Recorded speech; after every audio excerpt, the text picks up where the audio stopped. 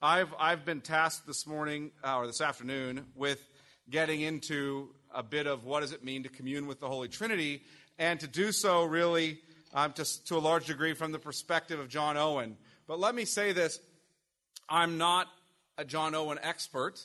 I want to put that out there first. I'm an admirer and a student. I would say that it took me, and I'll tell you more about him if you're not aware of who he is, but it took me a good 200 to 300 pages of reading his material before I felt like I even began to understand him. So he was a scholar in Latin as well as English, and he wrote in a Latin style in English, which makes him notoriously difficult to read for people. So if you want to read him, there's about 24 volumes he's written that are out there. He's been dead for, nearly 400 years. But there's about 24 volumes out there. If you want to start reading him, I just want to tell you this.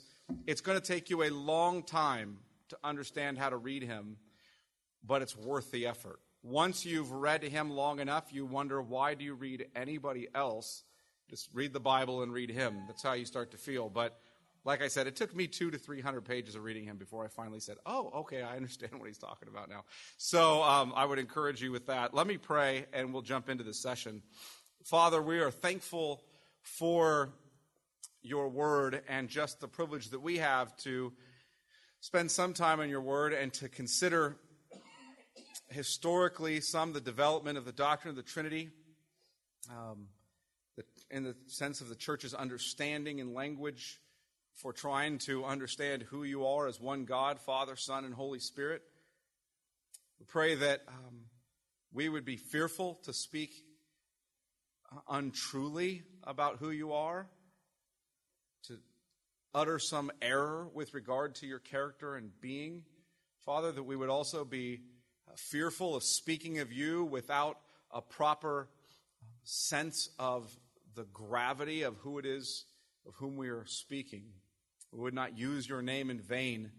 That as we spend time hearing from the Scriptures and hearing John Owen's own reflections on those Scriptures, that your Son would be exalted in that we would come to understand better the love that you, Father, have for us and the comfort of your Spirit. In Jesus' name, amen. Well, I'm thankful we're being pressed this weekend to consider the Trinity. It's not something we're often enough pressed to think about. The doctrine of the Trinity, I think it's a great topic. Frankly, you could make it a conference every year just on the doctrine of the Trinity. You would never even come close to exhausting the topic, nor would you move far from the center of what Christianity is. It was really attending a conference on the doctrine of the Trinity in 1998, in which I was privileged to listen to great teaching on the doctrine of the Trinity, that my own life was changed. Let me tell you a little bit about that. I'm originally from Bakersfield, born and raised. I love Bakersfield. I would love it if Jesus' throne just descended on Bakersfield and the new heavens and new earth were here. Most people don't have the same affection for this place that I do. That makes me a bit unique in that regard, but there it is. I love this place. But I was born and raised here. Actually went to high school at this high school we're in. Though I would not have been talking at all about the same subjects I'm currently talking about in these buildings when I was here in high school. But I came out of college, and my wife and I were both school teachers. She taught elementary school, and I taught high school. And I was teaching at South High, actually, and I had a student come up to me. This would have been in the early part of the fall of 1998. I was helping with the Bible Club, and one of the students at South High came up to me and asked me a Bible question. And he said, hey, Mr. Vegas, I know you're a Christian on campus and you're a teacher, and so I'm trying to understand this thing about the Bible. And it was basically about the prosperity gospel. What do you think about the prosperity gospel, essentially? And at the time, I just said, well, I think it's wrong. And he said, well, why? Can you show me in the Bible? And I remember shamefully looking at the student and saying, no, I really can't.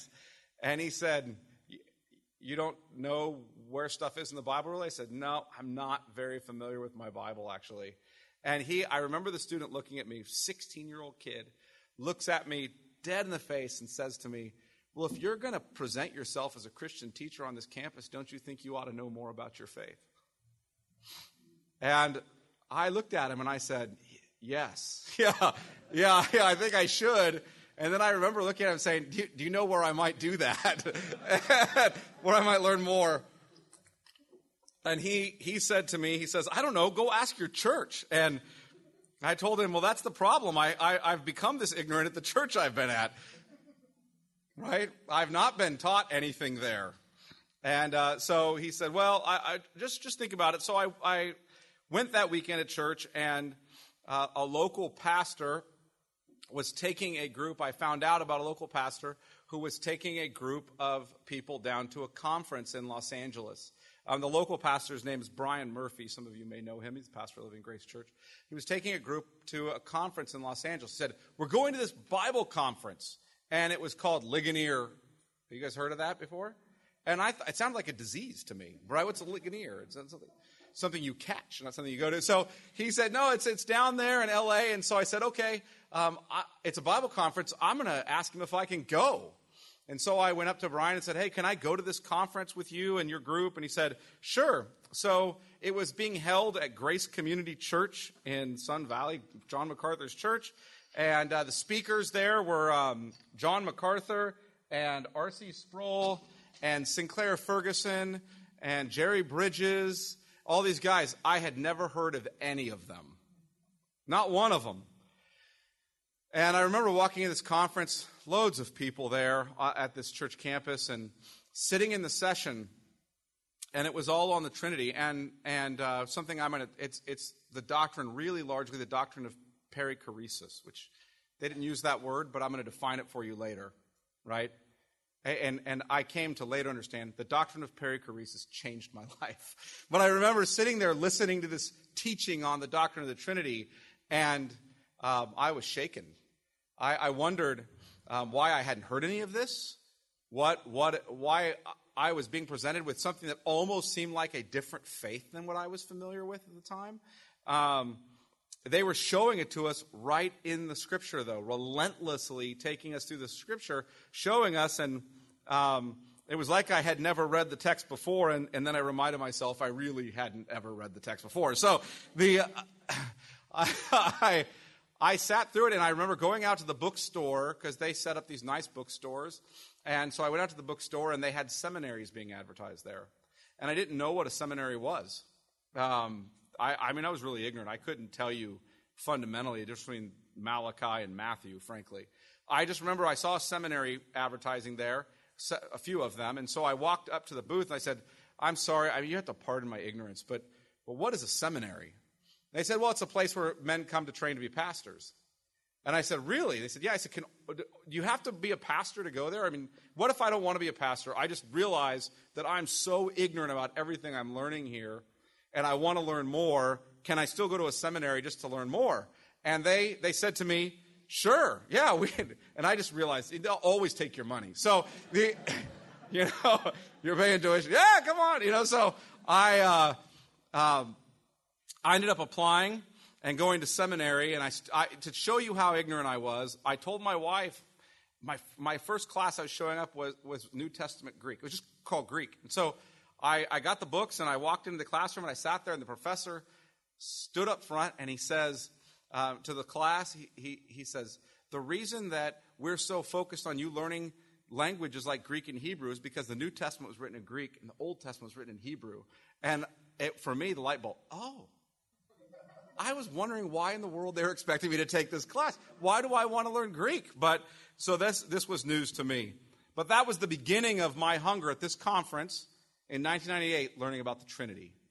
Completely changed me. I didn't go to seminary when to be a pastor, but I wanted to know the Word. I wanted to know this God whom I had learned about here and who I wasn't being taught about before that. And I wanted to learn so intensely. And then I wanted to tell other people. Because all my friends and neighbors, all my even Christian friends, were completely ignorant about the same stuff I was ignorant of. And I thought, I need them to know. And so I find out that ends up leading you into teaching, and eventually, in my case, into pastoral ministry. And I think it's appropriate that we're considering the doctrine of the Trinity, and in my case, that we were considering it such a pivotal time in my life. I know that I was called to ministry there. I sometimes wonder if I didn't get saved at that conference. But my life radically changed. And I think it's appropriate that it was the doctrine of the Trinity because, frankly, the Trinity is the most practical issue in your life. Knowing the Trinity is the most practical issue in your life. The Trinity is the central doctrine of the Christian faith. Our speaker for next week at the conference I'm having, Ian Hamilton, has said that the default reality of the Christian life is the grace and glory of the Holy Trinity. Sinclair Ferguson, a Scottish preacher, has said, to be a Christian is first and foremost to belong to the triune God and to be named for him. Now what happens at baptism? We're named for the triune God. It's important as a church that we understand, that we feel the weight of this doctrine. I don't know, how many of you guys have heard of St. Augustine? Anybody here heard of him? Okay, so St. Augustine, who is probably outside of, we might say, Jesus and Paul, probably the most pivotal figure in Western history, in Western civilization, upon whom some scholars will say all of Western civilization after him is a footnote on him. St. Augustine said this, in the end, it all comes down to a correct description of God. In the end, it's what it all comes down to. Do you get God right or not? Yet in contemporary evangelicalism, frankly, we give little thought to the most central of our doctrine of our Christian confession. Very little thought to it. How many of you guys are familiar with Athanasius? Some of you are familiar with Augustine. Athanasius, a little less known, ought to be more known. He's a 4th century, what we'd call kind of an early church father who fought for the doctrine of the Trinity. And if you're not familiar with the history of the 4th century, there was a battle between the Arians, who would be roughly akin to Jehovah's Witnesses today. Arians essentially would say that Jesus is not God. He's like God, but he's a little lower. He's kind of a God. And so the Jehovah's Witnesses kind of take a similar tack today. But there was a battle between the Arians and what we might call, and what we should say, the Orthodox Christians. And this war was occurring in the 4th century, and they were, at different points in the 4th century, friends with the Caesar of Rome. And Athanasius at one point really gets in engaging this fight. He is a bishop from North Africa, from the Alexandria area of North Africa, and he gets in this fight, and it gets over these 2 words. You guys are probably not familiar with these, but the words are homoousia or homoiousia. Okay, homoousia is same, ousia, substance, same substance. Homoiousia is similar substance. And that's what they fight over. So what's the difference? You hear the difference? Homoousia, homoiousia. What's the difference? A diphthong. Is it OU or OI? You think the whole world hung on a diphthong in the 4th century. And Athanasius went into exile for 30 years over a diphthong because it means everything. Are the Father, Son, and Holy Spirit the same substance? Or are they similar substances? 30 years. In fact, he fought that fight so much that they had a Latin saying, Athanasius contra munda, contra mundum Athanasius. Athanasius against the world against Athanasius. Stood alone for some time. Later, we have a thing called the Athanasian Creed that was written. Might surprise you what the Athanasian Creed says. I want you to hear the detail with which they're defending the doctrine of the Trinity. I won't read you the whole thing. I'll read you a significant portion of it, though. Listen to this. Whoever will be saved, before all things it is necessary that he hold the Catholic faith. Now, Catholic, they mean universal, not the Roman Catholic Church. They mean the universal faith. They hold the Catholic faith, which faith, except everyone do keep whole and undefiled, without doubt, he shall perish everlastingly. And the Catholic faith is this. What is it? That we worship one God in Trinity and Trinity in unity. neither confounding the persons nor dividing the substance. For there is one person of the Father, another of the Son, and another of the Holy Spirit. But the Godhead of the Father, of the Son, and of the Holy Spirit is all one, the glory equal, the majesty co-eternal. Such as the Father is, such is the Son, and such is the Holy Spirit. The Father uncreated, the Son uncreated, and the Holy Spirit uncreated. The Father incomprehensible, the Son incomprehensible, and the Holy Spirit incomprehensible. The Father eternal, the Son eternal, and the Holy Spirit eternal. And yet they are not three eternals, but one eternal. As also there are not three uncreated, nor three incomprehensible, but one uncreated and one incomprehensible. So likewise the Father is almighty, the Son is almighty, and the Holy Spirit is almighty. And yet they are not three almighties, but one almighty. You guys picking up the pattern?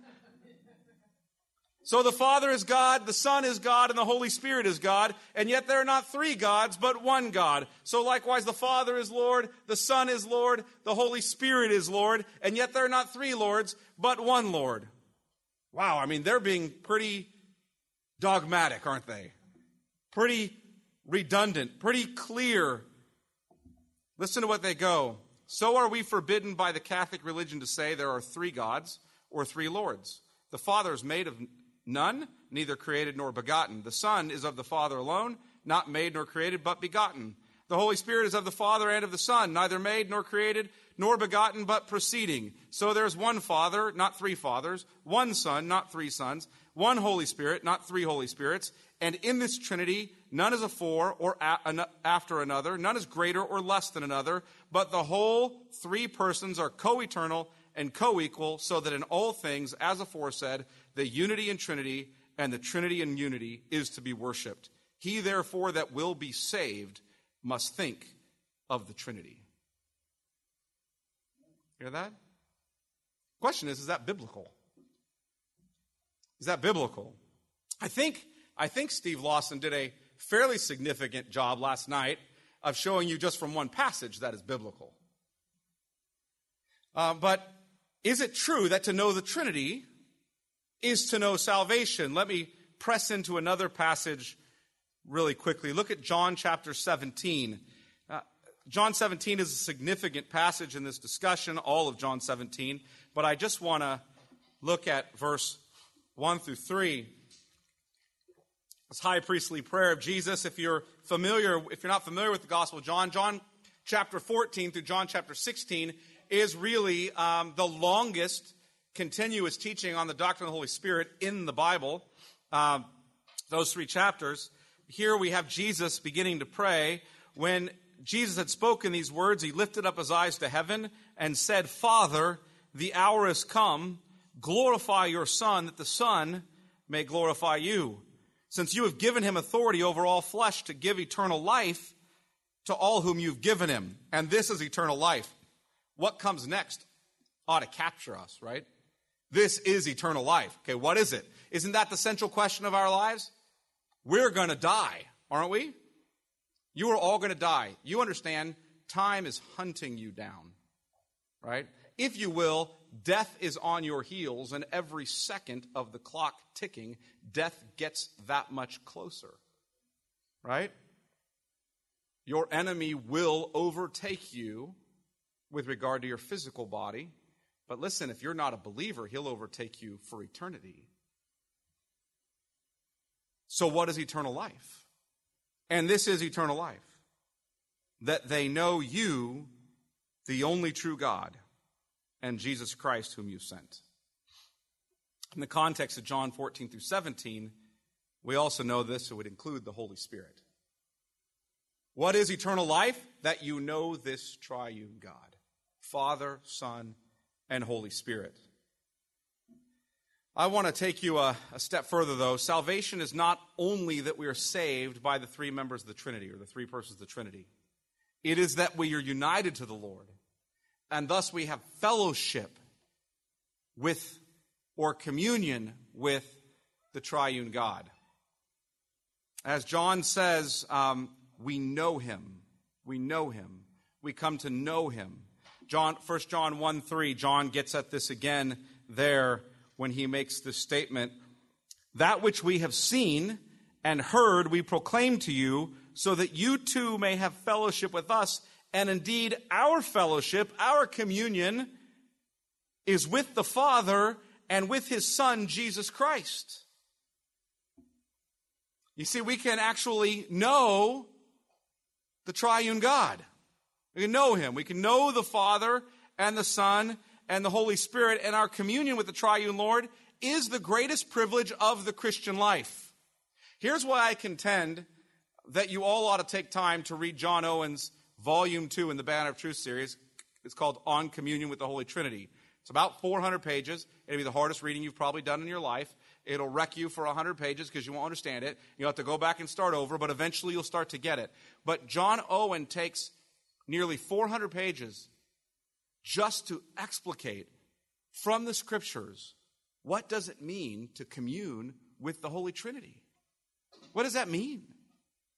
What does it mean? Because that is our highest privilege. We know him. We know him, and so we get to fellowship with him. It's not just that we're forgiven of our sins and declared righteous, as good as that news is. It's not this that we have a legal status of adoption as sons, as good as that news is, or that we're co-heirs, but it's that we get God. We get to commune with him. So here's my contention. If we come to understand that knowing the triune Lord is salvation, that communion with him is our great privilege, and if we come to know what it means to really commune with him rightly, then we can sort of clean up the mess that evangelicalism has really wreaked on our lives with regard to our spirituality. Right? Spirituality is quite the popular term, isn't it? But there's kind of a mess in our lives with regard to it. Sinclair Ferguson, speaking about our day, said this: we live in an age that stresses practical Christian living. We have little patience for the difficult doctrine of the Trinity. And as a result, our spirituality, our practical Christian living, is a mess. It's often a mess. There's really two errors that we tend to get caught up in. In some ways, they're one and the same error, but I don't have time to spend on teasing all that out for you. But they're really two, if you will, for most of our minds, what we might see as two contrasting errors. One is the error of rationalism. You guys know what rationalism is? I'll try to, it's where essentially rationalism is where your mind is the ultimate standard of all truth. What I think is the ultimate standard of all truth. But I want to press into that a little bit more than that. The other is mysticism. It's mysticism. Mysticism is often what we run into when we realize that our minds are failing us, and so we just try to have some kind of experience with God. Charismatics or mystics seek an experience of the Spirit divorced from the Scriptures and the revelation of the Son. In other words, those who are in the mysticism category are asking the question, how do I have an experience of the Holy Spirit that is not attached to the Scriptures, that is divorced from the Son? Rationalists, on the flip side, seek an understanding of the Word. They want to know the Bible, all its data, divorced from the Holy Spirit and his work of uniting us to Christ in fellowship with the Son. I fall into one of two errors. You guys see the extremes of this. I fall into the error of wanting to have these sort of divine experiences divorced from knowing the Spirit's Word. I want to commune with the Holy Spirit, but not actually hear what he has to say in his Word. This is God-breathed Word. That's one error. You guys follow me on that? One track we run down. The other track, however, is I want to know all the details of this divorced of the Holy Spirit. It's just dry academic inquiry, divorced of communion with the Son. To pursue the charismatic error of divorcing the Holy Spirit from the Word and his work of applying Christ to us is to engage in a kind of spiritual enthusiasm that's radically unbiblical. On the flip side, to engage in the rationalist kind of spirituality, which attempts to know the Word apart from the Spirit, is equally damning. And here's the thing, both errors are doctrines of devils. Both are. To think that you can know communion with God apart from the revelation of his Son in the Scriptures or to think that you can know the Scriptures apart from communion with God in the revelation of His Son, either way is a doctrine of a devil. Both of them divorce the Spirit from the Bible and ultimately from communion with God. And while I could spend time beating up on the charismatics, that would be easy, low-hanging fruit because you see error there. Let me beat up on you guys instead, because most of you aren't them. And here's the thing. It is true that we can tend in these kinds of circles toward rationalism, toward a kind of disengaged, dry study of the Bible. Is that true? You ever find that in your lives? The tendency to pursue a Christianity that's wholly intellectual, to know about God, but to not know Him, is a demonic tendency. It's a demonic tendency. Listen how John Owen, the 17th century Puritan, who I'm speaking about here a little bit more in a few minutes, speaks at that. He says this: "He that would utterly separate the Spirit from the Word had as good as burn his Bible.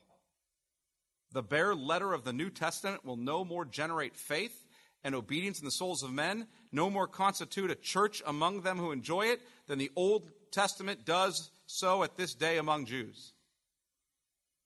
The Word of God, devoid of the Holy Spirit, changes no one. Many are likewise aware that you may be aware that in the 17th century they started writing confessional statements. Are you guys familiar with those? You may have heard. How many people have heard of the Westminster Confession of Faith? So it's really the confessional statement of what we might call the Scottish Presbyterians, the English Presbyterians. Most people are a little less aware of the document that comes a little bit later called the Savoy Declaration. The Savoy Declaration was written by the Congregationalists, another group of nonconformist Puritans who didn't like Presbyterian church government, and so they wrote the Savoy Declaration. John Owen is one of them. And then you had, a little bit after that, what's called the Second London Baptist Confession of Faith, which was written by the particular Baptists in England. That's the confessional statement that my own church uses. But the Westminster Confession of Faith, the Savoy Declaration, and the London Baptist Confession of Faith are basically identical documents with differences in only a few areas. One of the differences being baptism, and one of the differences being church government, those being the two primary differences. However, there was a change in the theology proper section. You guys know what I mean by theology proper? The doctrine of God section. There was a change in the doctrine of God section of chapter 2 that addresses the Trinity. When John Owen got a hold of the Westminster Confession, he made a change to it that was impacted by his book that he wrote called Communion with God. And he made the change to it, not really, if you will, to the doctrine of the Trinity per se, but he really made an addition. What you might not know is that when he made this addition, it was based upon the book he had written, Communion with the Triune God. I want you to hear it. Chapter 2 is a long chapter in the Westminster Confession of Faith and later in the Savoy Declaration and London Baptist Confession, just laying out the character of God, the doctrine of the Trinity, etc. But when you get to the end of chapter 2, Owen decided to add this to end the chapter on the Trinity. Here's what he added. Which doctrine of the Trinity, notice he's been talking about the doctrine of the Trinity for this whole chapter, has been talking about that. Which doctrine of the Trinity is the foundation of all our communion with God and comfortable dependence upon Him. In other words, what Owen realized is we have this glorious doctrine of the Trinity, but we've made no application of it to the Christian life. And so we need to do that. John Owen could not have us study the Trinity or orthodoxy. He couldn't have us study that unless we did it doxologically. In other words, unless it led us to praise or glory of God. You cannot, even in his mind, consider the Trinity, the Father, the Son, and the Holy Spirit, God, one God, three persons, one God. You can't even be considering Him or uttering Him in a non-doxological way, in other words, without praising Him, without violating the third commandment. Don't use the Lord's name in vain. That isn't just cussing. You understand that? When you open your mouth to sing of the character of God, or when you open your mouth to pray about who the Lord is, or when you open the Scriptures to study His Word, or when you stand up in a pulpit particularly and pretend, if you will, to play the mouthpiece of God. When that happens, if you are not in those moments praising God, not just mouthing words, but praising him. If doxology isn't happening in your heart, for Owen, you're violating the third commandment. You're taking the Lord's name in vain. You can't have, in his mind, a dry discussion about the Trinity.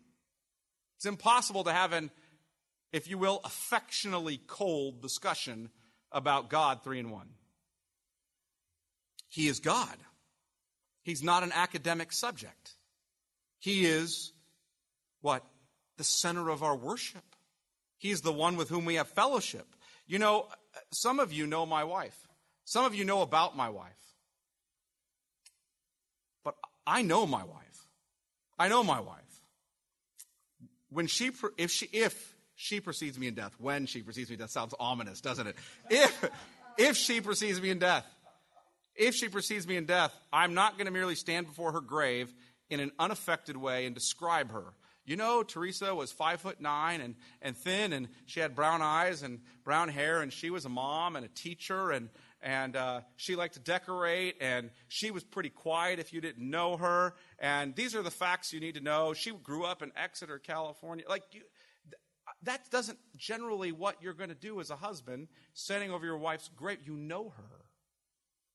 So you're going to eulogize her, as Steve said last night, right? You're going to talk about and praise the one you know. I don't just know about her, I know her. I'll likely weep and laugh as I discuss this incredible woman I know, as I think about the stories with her that made me laugh, as I think about the stories with her that will make me deeply miss her. That's the experience that's going to happen, right? I'm not going to just describe her like some disaffected person who doesn't know her, because I know her. I will eulogize her. And this is true with our triune Lord. Our goal is not to describe him accurately. Our goal is to know him. We want to know him.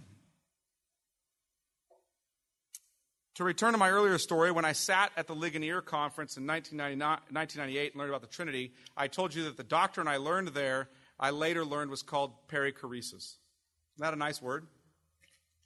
You guys ever heard it? It was a word used by the Greek church fathers.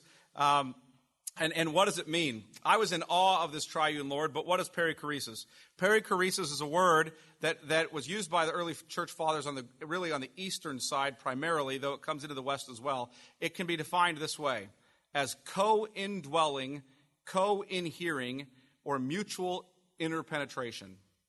Now, what does that mean? Alistair McGrath, a historical theologian, describes the doctrine this way: it allows for the individuality of the persons to be maintained while insisting that each person shares in the life of the other two. An image often used to express this idea is that of a community of being, in which each person, while maintaining its distinctive identity, penetrates the others and is penetrated by them.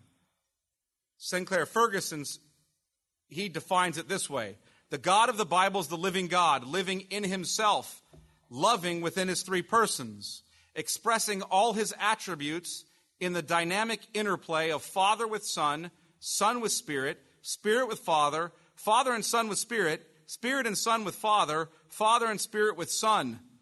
The moving in and out, as in a choreographed dance of the Father, the Son, and the Holy Spirit in an eternal, self-sufficient inner cosmos of love and holy devotion, and in an endless mutual knowledge.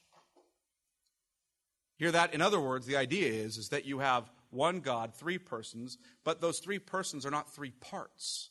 It's like over here you have the Father part, and then the Son part, and the Holy Spirit part. They mutually indwell one another. So that the Father is God, the Son is God, the Holy Spirit is God, mutually indwelling one another. It was learning that the Father and Son and Holy Spirit are 3 in 1, 1 and 3, in an eternally loving, co-indwelling relationship, and that they decreed before the foundation of the world, out of the overflow of their love, to create us to know them, and then after our fall, to redeem us to know them. That radically reshaped my understanding of Christianity. It's what gripped my heart, led me to seminary and pastoral ministry. this mystery of God as 1 and 3 and 3 and 1, who works, think about this, who chooses to work to bring me or you into eternal communion with himself. Think about that. As our speaker said earlier, Chris Mueller, God doesn't need us. In spite of what you hear or would have heard in the 90s if you were watching the sappy, sentimental Touched by an Angel, which I will shamefully admit I watched, in spite of what the angels constantly told people, it is not true that God needs you. He didn't create us because he needs us. He created us out of the overflow of his love so that he could set his love on us, so that we could enjoy that. I hope the Lord is doing the same for you this weekend. I think you've had able men in the pulpit who are walking you through the Word, driving home not just that you need to understand this doctrine academically, but this is the God we know and worship. The Trinity. Before we move right into Owen's view on communion with him, let me remind you again of the mystery of the Trinity. God reveals himself in creation and in Scripture. In Scripture supremely. Particularly in, if you will, the revelation of his Son. His revelation of himself, however, in Scripture is always analogical. You guys know what that means? Analogical? Our language, in other words, speaks truly of God in Scripture, but it never speaks comprehensively of him. So Calvin actually rightly says that in the Bible, you know this book that we study, that you have men who you think are quite bright, who spend their entire lives studying this book in its original languages, and who try to interact with all the complex grammatical, syntactical, biblical, theological arguments that are being made here. And you go, man, that guy's a genius. And here's what Calvin has to say about this Bible. He says, the Bible is God stooping down and lisping to us. What does he mean? He's baby talking us. He's not saying the Bible's less exalted. He's saying understand how great the God is who reveals himself here. Even in his holy, sufficient, perfect word, he's still baby talking us because of who we are. We can truly know him, but we can never exhaustively know him. You guys know that? Even when you die and go to heaven, or if, I pray this, Jesus returns first, and we just get, taken up to him, you're never going to know him exhaustively. You're going to learn forever. He's an infinite being. You will learn forever. Jonathan Edwards makes the argument that actually as you learn eternally about God, the more you know him, the greater your joy. And because for eternity you continue to learn about him, your joy increases forever. I think he's right about that.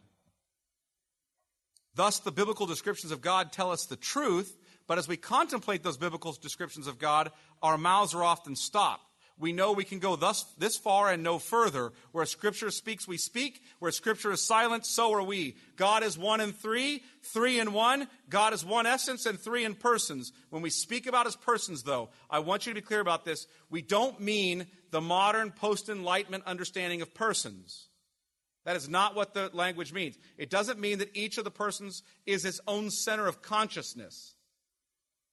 Okay? Like they each have their own will and mind and they're having to work things out among each other and try to figure it out and arguing. That's not what we're talking about.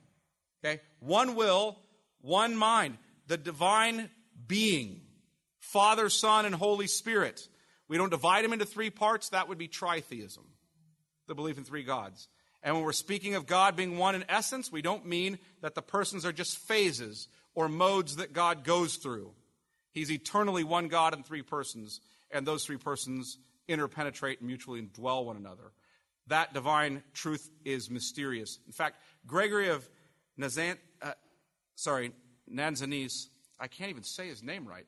It's like Nazi Anzus, right?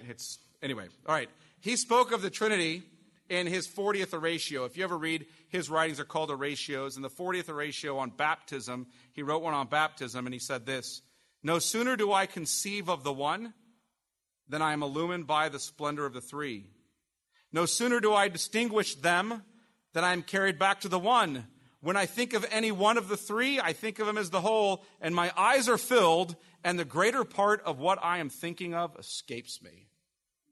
Does you ever have that experience when you're thinking of the Trinity? The Father, Son, and Holy Spirit, 1 and 3, and you just go, what am I even thinking about? It just escapes me now. God is 1 and 3 and 3 and 1. When we worship the one, we worship the three.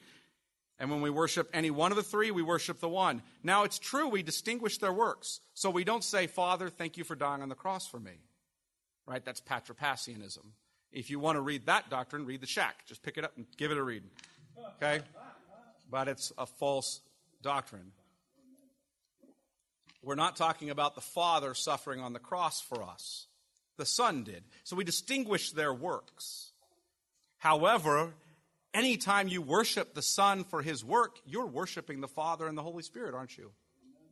For the Father sent him to do that work, and the Holy Spirit empowered him to it. We're always worshiping one when we worship the three, or the three when we worship one of the three. Listen how John Owen spoke of this.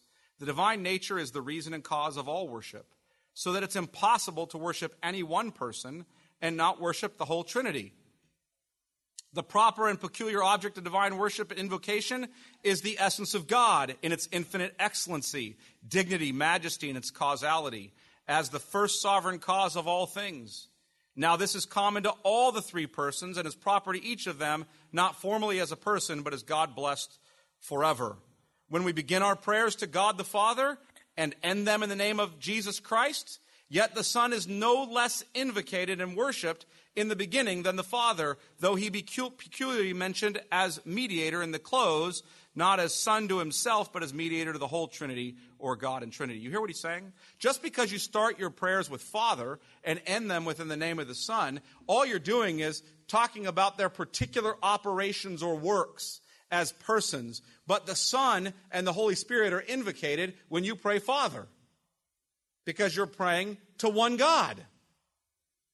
Now, Jesus said, I ask this all the time, how do I pray? How should I address God? Well, Jesus gives us a fairly good clue when he says, when you pray, do this. Father, right? Our Father who art in heaven. So I tend to teach our people, address him as Father. That's how Jesus taught us to address him. I'm not saying it's wrong to address him in any other way. They're all persons of the Trinity. Don't misunderstand me. But you're trying to understand their operations, what they do, what their respective works are. He's the Father. He's the source of creation and redemption, right? He's the source of it. You address him as Father. The Son is the mediator. He's the one through whom God created and through whom God redeems. You guys follow me? So you pray in his name. And you always pray by the Holy Spirit. The Holy Spirit is the one, if you will, who assists you in that prayer, who unites you to the Father and Son so that you can pray. So that if you invocate one of them, you always invocate all three. So given the Trinitarian foundation, here's my goal the rest of the time. I want to get you into Owen's understanding a little bit more of the Trinity. So who is Owen and why does he matter? Owen is a 17th century Puritan. If you don't know what a Puritan is, it isn't a name they gave themselves. It was a kind of epitaph put on them by people who didn't like Puritans. Right? They wanted to purify the church. Now, today, in conservative Christian circles, we like Puritans, right? And we even like it if somebody says, you're like a contemporary Puritan. That was not a compliment in the 17th century, right? So, did you laugh, Hillary, because you thought, who likes that, Chad? Is that what you thought? Just a few people I know do. Especially one of my associate pastors. I think he wants to be a Puritan. So, anyway, and he's fairly close. John Owen was the son of a Puritan. He was educated at Oxford, became a pastor and a scholar. When was he educated at Oxford? John Owen went to Oxford at 12 years old. He already had facility in Latin and Greek at 12. In fact, all of his lessons at Oxford for his bachelor's degree, which he completed when he was 15 years old, all of his lessons, in fact, all dialogue on campus at Oxford had to be done in Latin.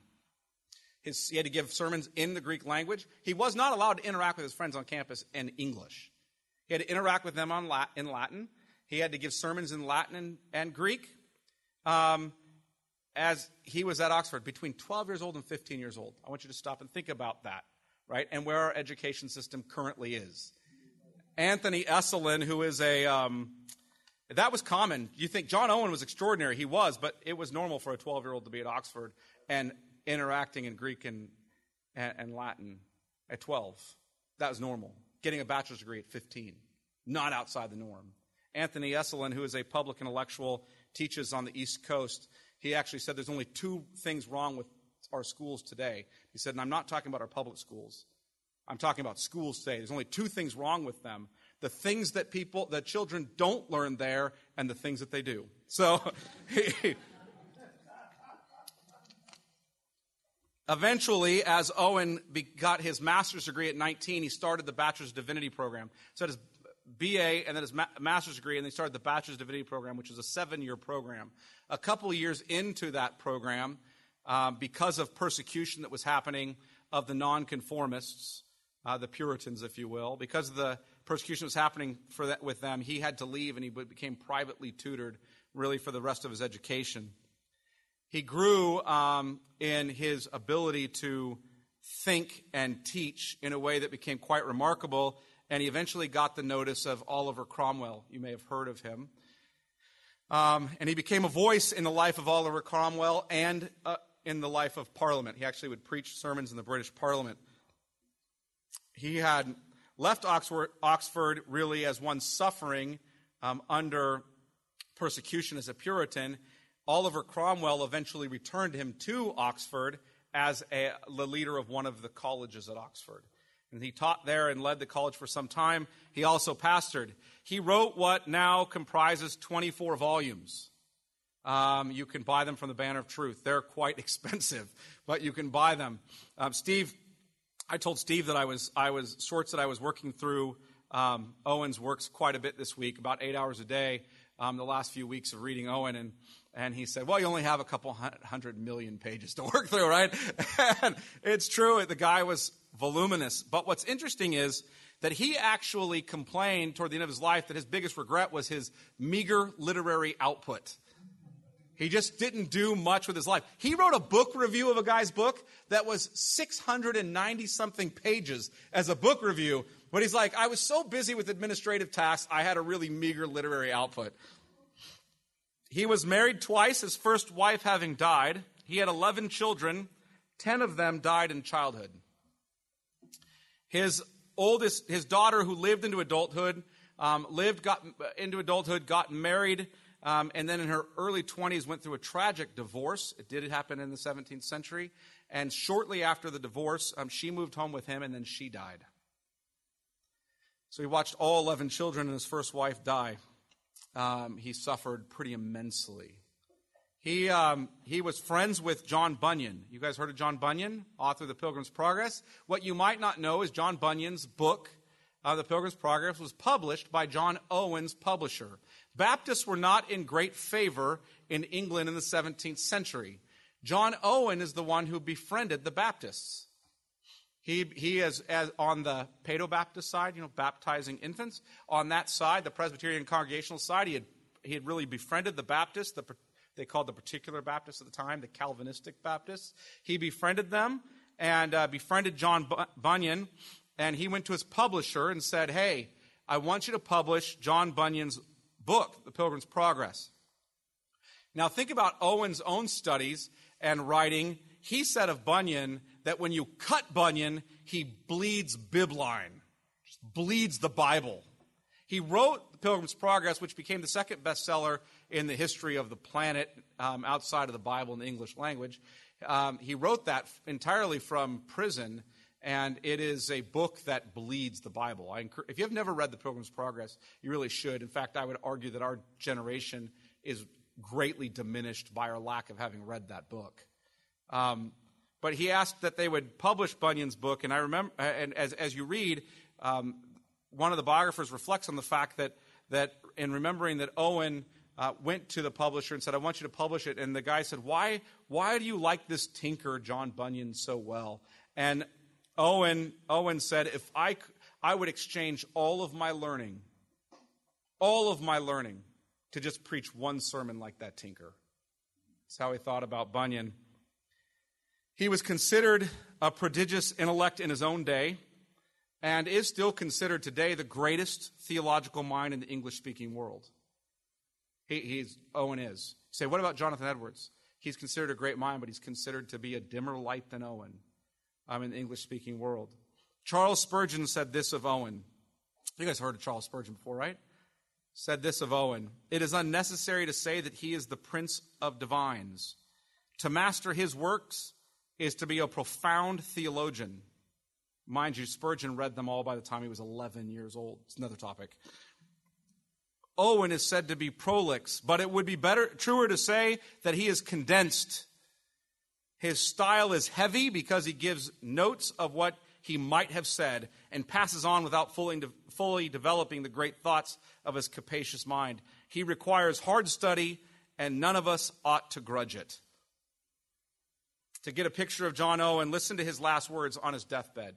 Here's what John Owen says just before his death: "The long-wished-for day is come at last, in which I shall see that glory in another manner than I have ever done or was capable of doing in this world."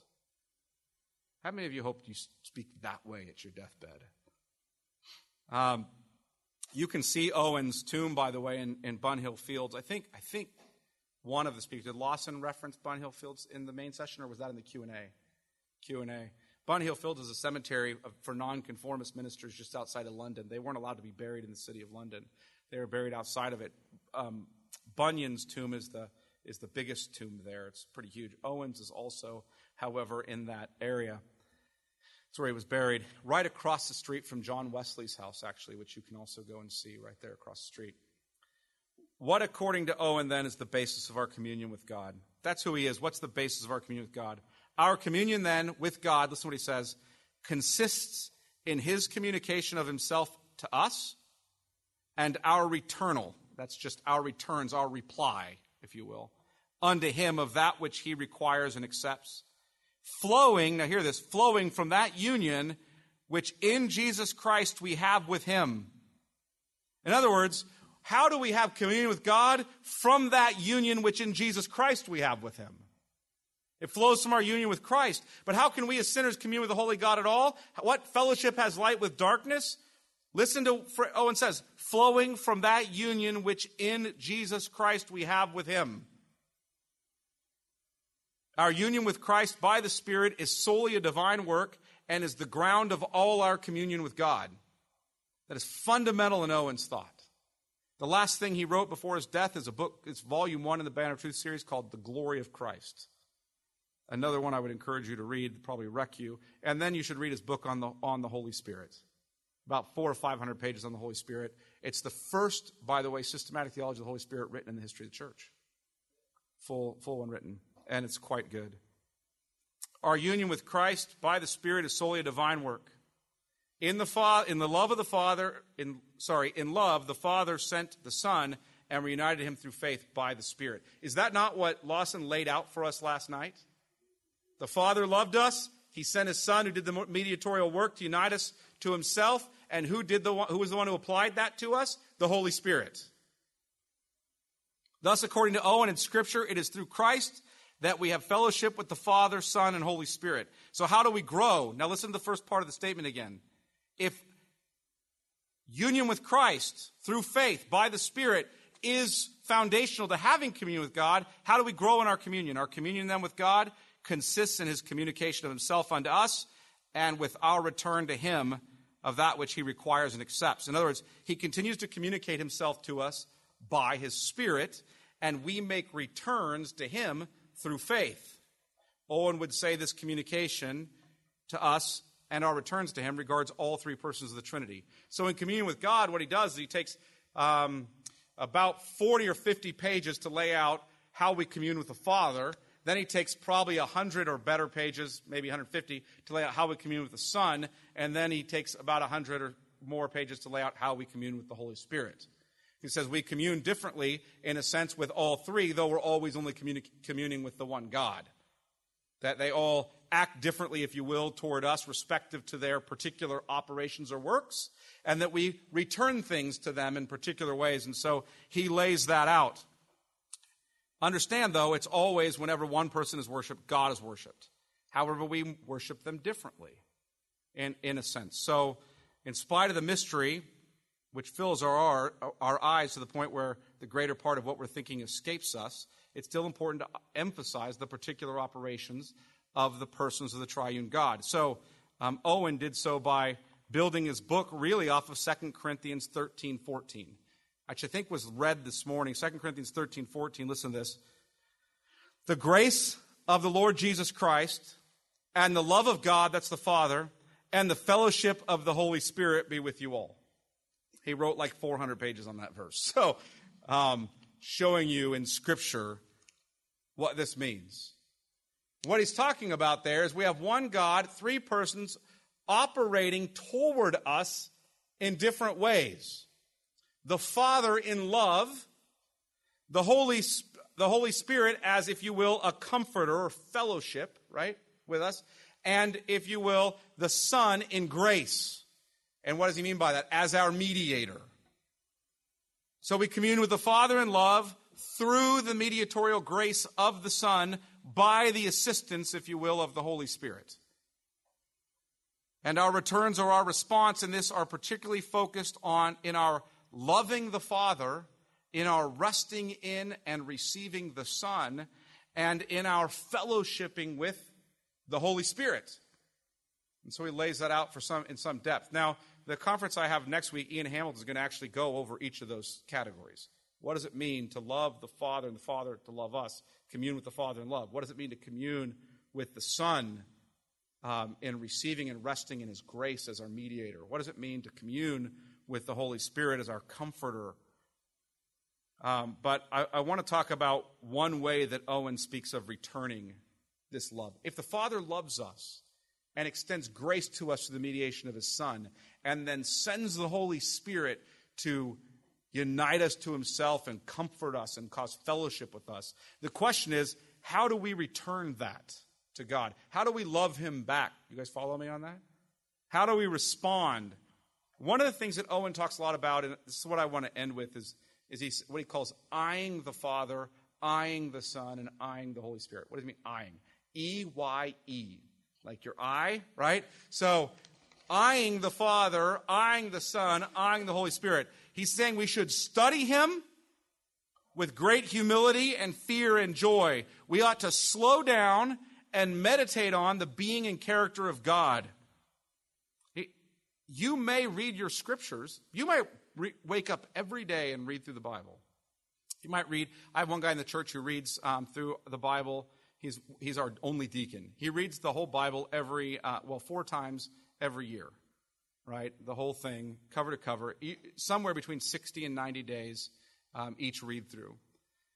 And one of the things I appreciate about that is he's hungry to be in the Word. But it's possible, and I'm not accusing him of this, so please don't misunderstand me. It's possible to read the Bible that prodigiously and never meditate on what it is that you're reading, right? It's possible just to make God the object of your study and never slow down to commune with Him. Do you consider Him? Meditate on Him? Look long at each person of the Trinity. Do you stop and just meditate on? Do you spend time just meditating on the love of the Father for you? You ever stopped and thought about the fact that you can never lose the love of the Father? Because think of this. The Father's love has no ending, and it had no beginning for you. Do you follow that? It wasn't like one day the Father said, well, there you are, now I'll start loving you. He loved you before He even created you. You ever stop and think about that? When Paul breaks out in praise at the beginning of Ephesians 1, blessed be the God and Father of our Lord Jesus Christ, who's blessed us in Christ with every spiritual blessing. Right? You guys ever stop and think about it? He's breaking out and blessing him. Why? The Father, because He's blessed us in Christ with every spiritual blessing. He goes on in verse 6, he says, in love, verse 6 and 7, in love, He predestined us to adoption as sons. In love. What motivated the Father to send Christ? His love. It wasn't that Jesus came and bought the Father off. Like, He just hated you, no love for you, and so Jesus came and sort of bought Him off. Did Jesus pay the penalty for your sin? Yes. But did Jesus convince the Father to love you? No. The Father sent him because he loves you. Herein is love, not that we first loved God, but that he loved us and sent his Son to be a propitiation, a wrath bearer for our sin. Do you just sit and contemplate the love of the Father for you? The love of the Son. I mean, really the mediatorial grace of the Son to you. Do you sit and contemplate that? That it's not just that grace is some thing out there, some substance I get some of. Like that's a medieval Roman Catholic view of grace. That grace is doled out like a substance. So that's why, by the way, if you're a Roman Catholic, the Father can bless the water, and then it's holy water because what is he doing? He's concretizing grace. It's concretizing in the water and transforming the water because grace is a substance. And he as a priest can mediate that substance. He concretized grace in the substance of the water, and that water then has sanctifying power. But Protestants have never believed that grace, and I don't think Christians biblically ought to ever believe, that grace is a substance that gets doled out. Grace is a person. When the grace of God appeared, what's that referring to in Titus? Jesus.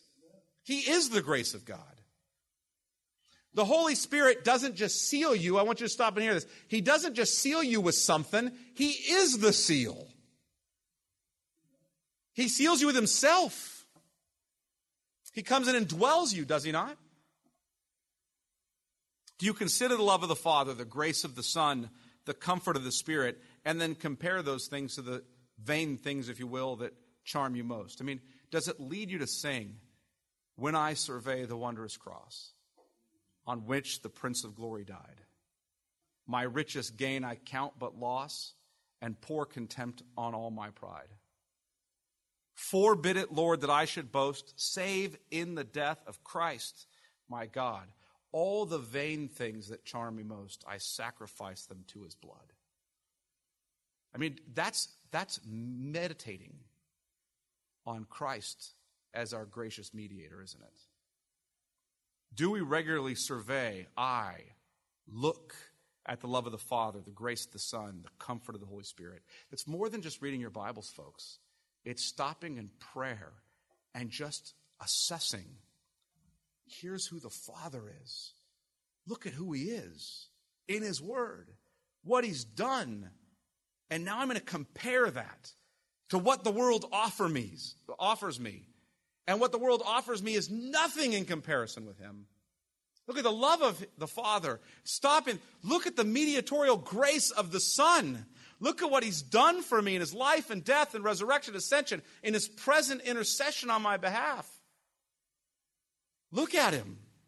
What the world offers me is nothing in comparison. Look at the comfort, the fellowship of the Holy Spirit. He's sealed me.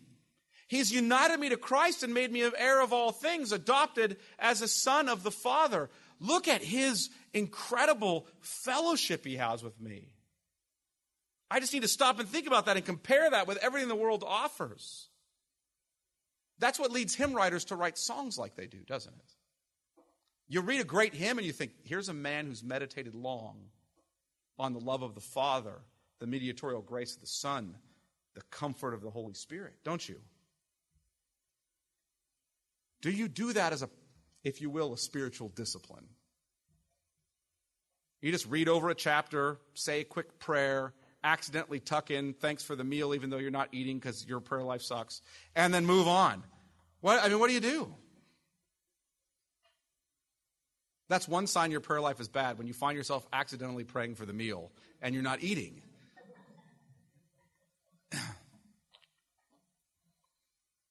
Until you do, you will not commune with the Lord or fellowship with him as you hope. You won't grow in holiness as you desire. Our tendency is to look for a shortcut. Our tendency is to pursue an experience or to simply be satisfied with a kind of dry academic reading of the Word.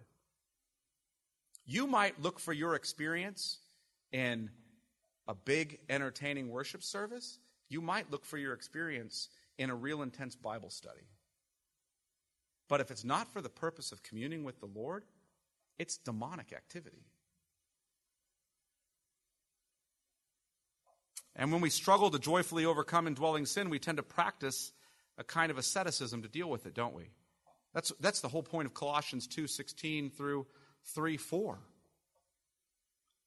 If I don't touch this, if I don't taste this, if I don't engage in this, then I'll somehow avoid that sin and I'll grow in holiness. That thing there, even though itself is not sinful, might lead me to sin. So I better stay away from that thing so I don't ever go down that road into sin. Listen, if that's how you make your decisions spiritually, then I just want to stop and tell you, everything in your life can lead you into sin. Everything. In fact, the things that lead me into sin more than anything else are not things like alcohol or temptations, with lust, if you will, or any of those things. You know what it is? It's my wife and kids. Not because my wife sins against me. Not because my kids sin against me. They lead me into temptation to sin more than anything else because of my heart's desire to worship them. To put them in front of the Lord. That's what I have to wrestle with all the time. They're good gifts of God to me, aren't they? But they're nothing compared to the love of the Father. If we believe that, we'd have more William Careys, wouldn't we? But we don't, I think, because we find ourselves caught up with in our thinking the wrong things. We don't find ourselves heavenly minded. And we ought to. Isn't that what Paul goes on to say in Colossians 3? What does he say? I set my mind on things above. My life is hid with Christ in God there. I just set my mind there. That's what causes holiness in you. Let me read you how Sinclair Ferguson eyes the Father. Listen to this. He's talking about Owen's eyeing of the Father, but listen to this. Just the Father as the one in love. Listen. Owen teaches us to linger over the Father's love, to meditate on its multifaceted nature in order to appreciate its wonder. Thus, according to Owen, we must reflect on the love he had for us before we were born and the purposes he then planned for our lives. This divine love stretches back into eternity and downwards into time. Then there is the love that he has displayed in history in doing good to all people. And then there is the love planned in eternity and expressed in Christ that we have now come to experience. It cost him dearly to love us as sinners, for it required his willingness to send his Son and give him up to death on the cross in order to fulfill his purposes of love for us. We know that he loved us. But more than that, we now experience the love with which he loved us. He loves us with it still. Indeed, the Father himself loves us. What knowledge could be more wonderful than this? The Father comes to make his home with us. Our problem has been that our gaze has been fixed either on our own sin, we are unlovely and unlovable, or like a person with a squint, we have looked past rather than at the love of our Father. Instead, we're meant to fix our eyes on Christ so that they may be raised through him to the Father's love that is demonstrated in him. To change the metaphor, we are to drink so deeply of God's love in Christ that we reach the head of the waters found in the heart of the Father. When the eye of faith sees the Father's love, the mouth of faith will drink deeply of the streams of grace. As we do so, we not only receive his love, but we also find ourselves inevitably, irresistibly returning his love. Do you meditate on the love of the Father? Just think of that. Let me read you how Owen meditates on the grace of Christ. Right? On the grace of Christ. He nearly sings of Christ's loveliness. Owen writes these long sections, and then he jumps into these digressions. Like digression 1, digression 2. Digression 2 in part 2 of Owen's book on communion with God is 50 pages. It's just a digression. I got to make a little digression to tell you about something real quick. 50 pages. Anyway, listen to how he'll break out like in praise, though. What's great about reading him is it's not dry academic theology. He'll detail very carefully theology, and then he'll just break out in praise. So he's detailing the person and work of Christ, and he starts to sing almost on the page of Christ's loveliness. Here's what it sounds like to meditate on Christ. You ready? And his mediatorial grace. Christ is lovely in his person, in the glorious all-sufficiency of his deity, gracious purity and holiness of his humanity, authority and majesty, love and power. Lovely in his birth and incarnation. When he was rich, for our sakes he became poor. Taking part of flesh and blood because we partook of the same. Being made of a woman that for us he might be made under the law, even for our sakes. Lovely in the whole course of his life, and the more than angelic holiness and obedience, which in the depth of poverty and persecution he exercised therein, doing good, receiving evil, blessing and being cursed, reviled, reproached all his days. Lovely in his death, yea, therein most lovely to sinners, never more glorious and desirable than when he came broken, dead from the cross. Then had he carried away all our sins into a land of forgetfulness. Then had he made peace and reconciliation for us. Then had he procured life and immortality for us. Lovely in his whole employment, in his great undertaking, in his life, death, resurrection, ascension, being a mediator between God and us, to recover the glory of God's justice and to save our souls, to bring us to an enjoyment of God who were set at such an infinite distance from him by sin. Lovely in the glory and majesty wherewith he is crowned. Now he is set down at the right hand of the majesty on high, where though he be terrible to his enemies, yet he is full of mercy, love, and compassion toward his beloved ones. Lovely in all those supplies of grace and consolations, in all the dispensations of his Holy Spirit, whereof his saints are made partakers. Lovely in all the tender care, power, and wisdom which he exercises in the protection, safeguarding, and delivery of his church and people in the midst of all the oppositions and persecutions whereunto they are exposed. Lovely in all his ordinances. Lovely and glorious in the vengeance he taketh. Lovely in the pardon he has purchased and does dispense, in the reconciliation he has established, in the grace he communicates, in the consolations he administers, in the peace and joy he gives his saints, in his assured preservation of them unto glory. What shall I say? There is no end of his excellencies and desirableness. He is altogether lovely. This is our beloved, and this is our friend, O daughters of Jerusalem. That's how he just broke out talking about Jesus. And I've gone too long, and I've only begun to scratch the surface. I've only begun to scratch the surface. Do you guys meditate on the love of the Father and on the mediatorial grace of the Son and on the fellowship of the Holy Spirit in this way? Do you even fear to speak of the Trinity because you fear to name God without A, either getting him right when you name him, or B, having a right heart as you speak of him so you don't speak of him vainly? Do you feel the sense of weightiness and the privilege we have to commune with this God? See, he ought to lead us to worship. We just can't talk about him. It ought to lead us to doxology, to praise, and to proclamation. So with that said, we're going to sing. You want to come up?